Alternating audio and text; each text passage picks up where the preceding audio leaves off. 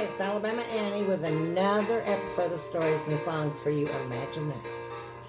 Today, you're going to hear a story that comes from my second favorite home, Boulder Creek, California, up in the Santa Cruz Mountains along Highway 9. And it's a very beautiful drive along Highway 9 once you leave San Jose and do what they call go over the hill into that area. Is just a wonderful, beautiful drive, and it's very enjoyable every single time I do it, and I always look forward to being on that road coming in from San Jose because I know I'm close to home. Today, this story is about a cabin back in the Santa Cruz Mountains before the turn of the century, and it was an account taken from publication near Boulder Creek, California.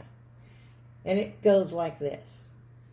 3 men took shelter inside Jack Pent's mountain cabin here in Northern California near San Lorenzo Valley during a surprise winter storm that struck the area in early February this year. The 3 had been out hunting when the storm hit, and they were seeking shelter from the wind and the cold, and it was too far for them to return home that day. They built a fire in the hearth from a stockpile of dry wood under the shed at the cabin to warm up, and were eating a meal of canned goods from the cabin's pantry beside the hearth when the cabin was filled with the sounds of gunfire. One of the men sat eating a plate of beans, and he immediately thought they might be under attack from someone outside. "Hit the floor!" he cried, but he was too late. He was hit in the forehead and fell down dead on the floor as the other 2 quickly took cover, but not in time, as both fell from multiple shots. One man survived the wounds he received, but he was unable to go for help or even raise himself from the floor. He said later he could only wait and pray that someone would come along. Indeed, 2 days later, when the snows had turned to rain and the storm had abated, Jack Pence returned to his cabin to find the 2 deceased hunters and the wounded man inside. He made the wounded man as comfortable as he could and went for the constable. He told the constable he knew immediately what had happened.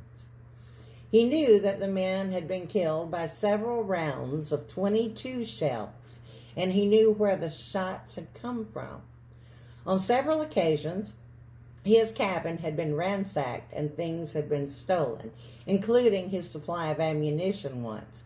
So Jack Pence thought it a great idea to stash the spare ammo beneath the cold ashes in the hearth out in the fireplace, along with a pistol and a small box of gold nuggets he had found over the years in his ramblings.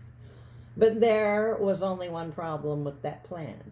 He just hadn't counted on anyone seeking shelter in his cabin and building a fire.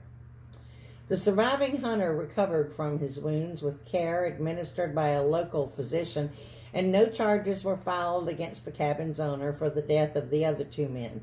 It was clearly an unfortunate accident. I'd say it would be. Can you imagine that? Lighting a fire and suddenly you're in a hail of bullets? That is pretty scary. And it didn't even involve a gun. Here's a song called Sweet, Sweet Cabin. Do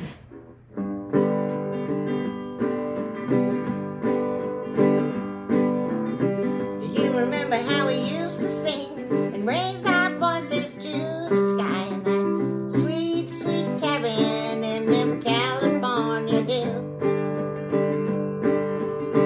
Late at night, very fine, when the moon was high, in that sweet, sweet cabin in them Alabama hills.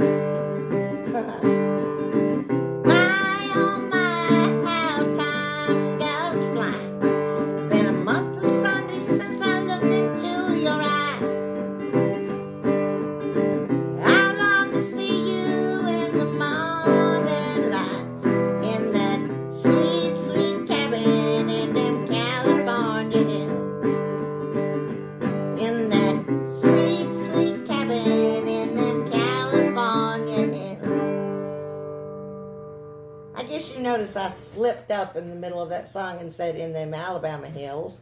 Any song I write that has to do with Alabama, California fits right into the lyrics. So, there's that.